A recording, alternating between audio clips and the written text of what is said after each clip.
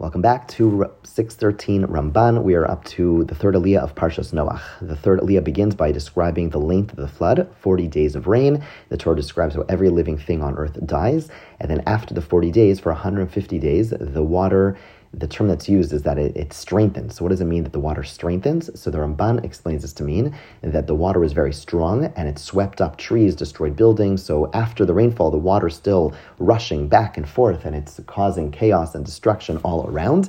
Then the Torah describes how the water recedes and the water recedes, the teva settles. Noach goes ahead and sends the raven. The raven doesn't really leave. He then sends the dove. It leaves, but it has nowhere to go and therefore comes back. Noach waits 7 days and then he sends it again. And this time it comes back with an olive leaf. Noach now knows that the land is dry. He takes off the top of the teva, and that is the end of the third aliyah.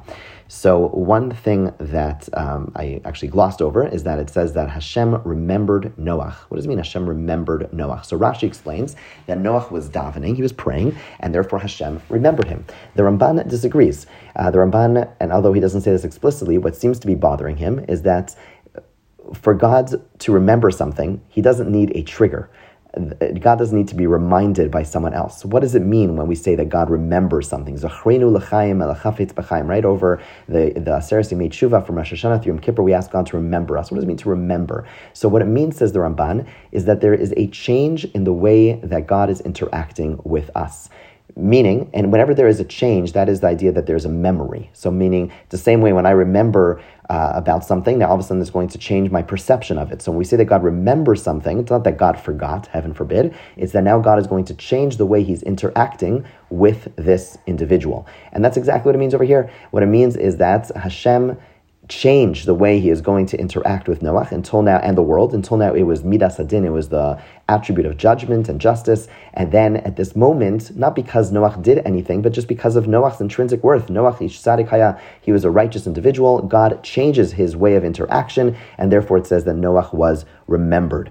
Okay, the other piece from the Ramban that I'll share with you today is that the Ramban asks, where exactly did the dove get the leaf? And so he quotes the Midrashim that suggests two possible reasons. One is Eretz Yisrael, that in Eretz Yisrael there was no flood. Now the Ramban's a little puzzled by this. What does it mean there's no flood in Eretz Yisrael?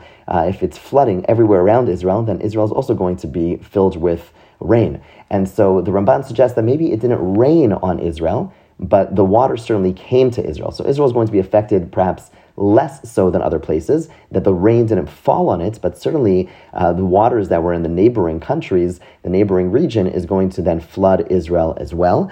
And that's how the Ramban understands this. Alternatively, there's another approach mentioned in the Midrashim, which is that the dove went all the way to Gan Eden and brought back the leaf. Now the Ramban asks, if it went to Gan Eden, what was the sign that the water receded? Gan Eden is presumably not a place on this earth, and therefore what is the meaning, what is the significance of him coming back with the leaf, showing that there is vegetation if he's going to a place that is not exactly the earth that Noach is interested in going back to?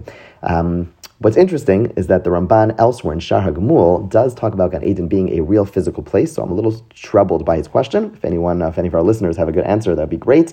But this is the Ramban on the third aliyah, and we'll pick up, God willing, tomorrow.